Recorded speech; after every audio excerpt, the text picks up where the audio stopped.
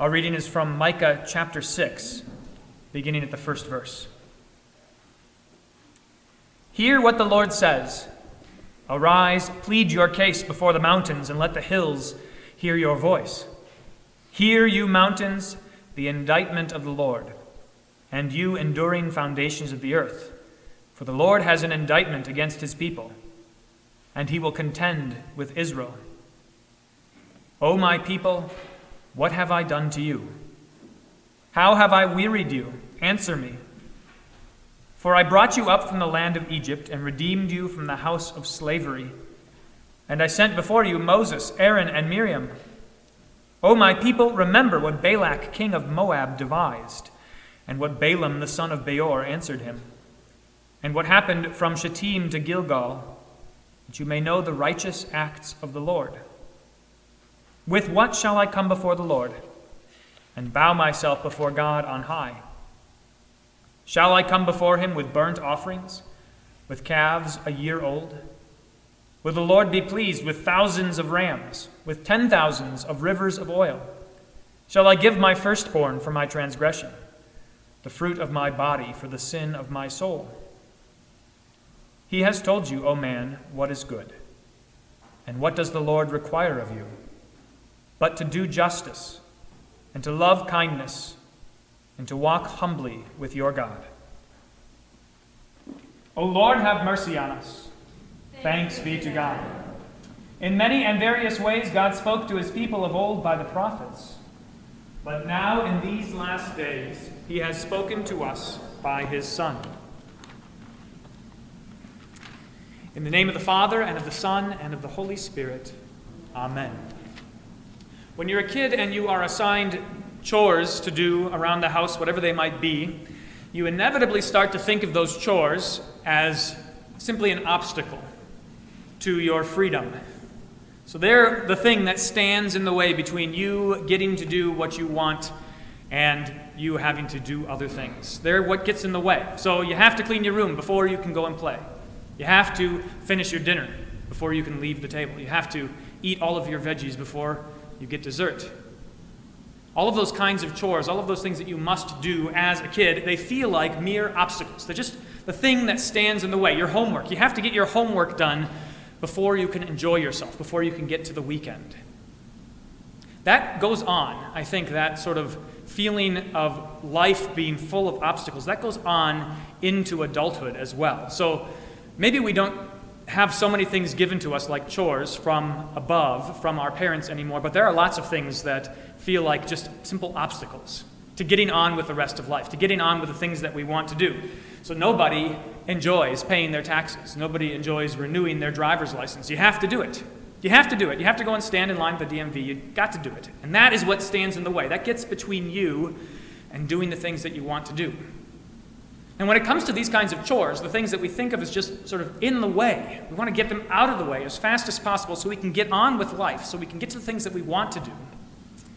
When we are confronted with those things, we so often try to do the minimum, the bare minimum, right? You're just doing the least possible to get by. You're trying to do whatever it takes just to satisfy, just to eke past the standards that are set for you. So you're thinking about whoever it is that gave you this chore when you were a kid. You're like, what does Dad really want from me right here? What's the least that I have to do in order to be done with this project? Do I have to eat all of the vegetables on our plate, or just have to eat the big ones? Do I have to eat the ones that stand out? Do I have to eat all of my vegetables and drink my milk, or can I get away with just leaving a little bit at the bottom of the glass? As a kid, you're always thinking, what's the least I can do? And as an adult as well. It's not just that we're lazy, but that we understand that some things are really not worth it. Some things are just an obstacle to the rest of life. Some things are just in the way. And how we think about those things is really telling, because it's related to how the world thinks about God. The world thinks about God as an obstacle. He's just in the way. He's what stands between us, humans, and whatever it is that we want to do. And whether the world thinks of God on high, the God of Abraham, Isaac, and Jacob, the God who created the heavens and the earth, or whether the world worships something else, something like, say, money or health, the question is always, what do I just have to do in order to get by? How do I satisfy this God. That's our natural religion. That's what we believe by nature. That there's someone out there, that there's some power above us that is putting an obstacle in front of us, and we need to get through that obstacle so we can get on with life, so we can get to the things that we want to do. This is how it is with money. This is why people work hard. This is why people earn a paycheck so often. It's just so that they can have the things that they want, so they can do the things they want. And you can hear that kind of thinking. If only I had more money, if only I could get just a little bit more out of this God, if only I could satisfy him a little bit more and he rewards me just a little bit more, then finally I could have what I want. You do your service, you do your time with as little effort as possible, and then you get on with your life. That's the way the world so often thinks about God, and that is what is at stake here in our lesson from Micah. God has brought a charge against the people of Israel. Now, up to this point, he's already told them how things are going to go. There's going to be a nation that comes in and drives them out and carries them off into exile. But he's going to do that so that he can rescue them, so that he can be their salvation, so that he can redeem them from a land that is not their own. But the way that he does it is strange and bizarre. It's not by the strength of his might. It's not by power. It's not by a sheer sign of force, but it is this lowly way. O you, Bethlehem Ephrathah, too little to be counted among the clans of Judah. God works in surprising ways. And one of the reasons why he does that is because he is not like any other God. He is not like the gods of the nations. He's not like money. He's not like the idols that we build in our hearts. He's completely different. So he needs to teach us how to think of him differently. He asks his people, he says, what have I done to you? How have I wearied you? Why have I made you so bitter towards me? What have I done? What have I withheld from you? Where was my neglect? Don't you see, he says, don't you see how I brought you up out of the land of Egypt? I rescued you from the hand of Pharaoh. I saved you from all of your enemies. I sent you Moses and Aaron and Miriam. And even when you weren't paying attention, I rescued you from the hand of your enemies, from the Moabites who were plotting against you. God says, I saved you at every point along the way. What have I done to make you think that I am not for you, but am against you?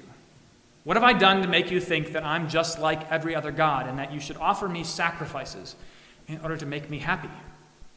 That you have something to give to me that I want from you, and that if only you would give it to me, I would finally get out of your way. What have I done to you? God asks. The people respond rhetorically in this lesson from Micah. This is what they ask. This is what Micah puts into their mouths. With what shall I come before the Lord and bow myself before God on high? Shall I come with burnt offerings? Is that what God wants? Does he want burnt offerings? Does he want calves that are a year old? Maybe 1,000 rams. Would 1,000 cut it? How about 10,000 rivers of oil? Or what about my firstborn child? Shall I give the fruit of my body for the sin of my soul? This is how the people thought of God. It's how we all think of God by nature. Let me find a way to satisfy him and get him out of my way. He's standing between me and everything that I want to do. Now it's so important to know that that's what's hidden inside our hearts, because this is one of God's chief objects in teaching us and disciplining us, is to change that picture of him. That's not how he is. He doesn't care about all those sacrifices. He would despair if you offered your firstborn child to him. It's not what he wants. He has told you, O man, he has told you what is good: to do justice, and to love kindness, to love mercy, and to walk humbly with your God. The problem with thinking of God in the way that the world does, thinking of him as just sort of an obstacle to get through, there's two problems, really. The first is that it's treating God as just sort of a tool. Right? In fact, if that's how you think of God, look, he's like the security guard at the club, and I have to pay him, I have to bribe him in order to get into the club, to get to where I want to go. If he's just somebody you have to bribe or pay off, then he's not really God. In fact, who's God in that scenario but me? I'm determining where I want to go and what is good. You're treating God as a tool. The people of Israel thought of God as just a vending machine. If they put in the right amount of cash and press the right buttons, they get out what they want. That's the first problem with thinking of God that way. The second problem is even more grievous. If we think of God as just an obstacle between us and where we want to go and what we want to do, we have neglected the fact that what we want to do and where we want to go is nowhere good at all. God explains to the people that he is upset with them. He's disturbed by them. He's grieved in his heart because they have perverted these basic good things like justice. He says you're weighing with unbalanced scales. You're cheating your neighbors. You're not treating people fairly. You're denying the widows and the orphans what is due to them. You don't care. You don't love. That's what our hearts seek, all on their own. If we were just trying to get around God so we can get where we want to go, that's exactly where we would go. To nowhere good at all. Straight into sin, straight into evil, straight into wickedness. If God were to just step out of the way, as though we bribed him or paid him off, we would wind up straight in hell. Because that is where we want to go by nature. But none of this is who God is. That's not who he is whatsoever. Pay attention to what he asks of the people, what he asks of you. It's not a list of commands. It's not a list of demands. To do justice and to love mercy and to walk with humility before God. To do justice is simply making sure that you're not taking things that don't belong to you. It's simply making sure that everyone has the blessings from God that he gives to them. That you're not coveting or lusting after things which are not yours, but that you're receiving every good thing from God. That's how justice is overturned, when people grasp at things that don't belong to them. That's what the commandments are all about. They're all about protecting the things that God has given to his people. Justice is receiving your due, receiving your blessings from God, and not trying to take someone else's. Loving mercy is recognizing that among the gifts God has given you is an opportunity to help those who are in need, to be as God to them, to show his blessings and his mercy to everyone around you. To love mercy, not to do it grudgingly, not to think, oh, here's another person who needs my help, but to gladly and willingly pour out the same kind of love that has been poured out on you. None of which is possible, none of that is possible. Doing justice or loving mercy, neither of those things is possible if you do not have humility or walk with God. To walk in humility with God. To understand who you are and who he is. That he is the one who created you and gave you every good thing out of his fatherly, divine goodness and mercy. Not because you deserved it, not because you had anything good going for you, but simply because he loves you. That's what makes for humility. To recognize how small we are and how big God is, and yet how great he treats us. To recognize how little we deserve and how much glory he deserves, and then to see how he heaps blessings on us. That's what it is to walk in humility before God. But pay attention to this. God says, this is what I'm asking of you, people. Not because these are things that I need. Not because I need you to do justice. God can do justice on his own. Not because I need you to show mercy. I can show mercy on my own. Not because I need you to be humble for my sake. I can make you humble. Why does God ask these things of his people? It's for their sake. It's for your sake. When God teaches you to do justice and to love mercy and to walk humbly with him, it's for your sake. It's because he loves you. It's because he's not some obstacle to get around, but because he is your life. Your life is not beyond him or beside him or somewhere apart from him, but it is in him and with him.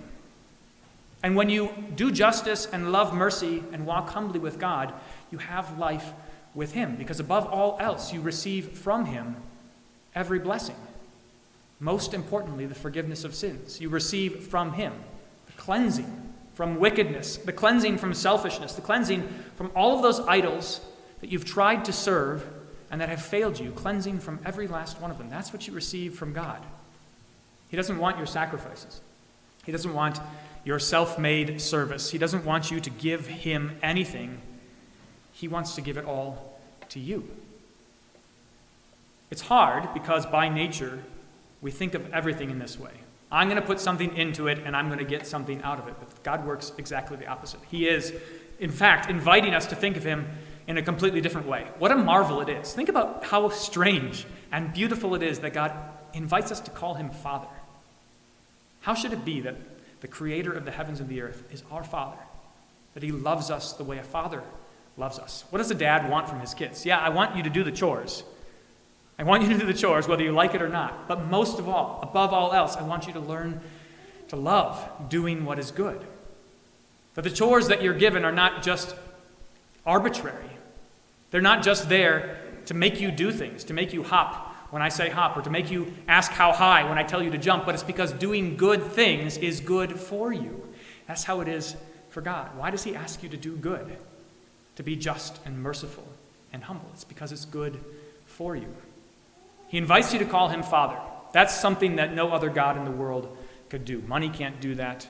The gods of your flesh cannot do that. Nothing else that you might serve in this world loves you the way your Father does.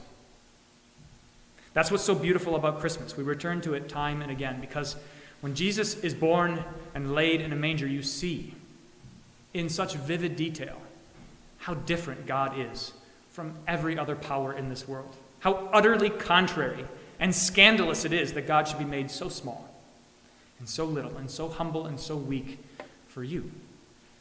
He doesn't stay there in the manger.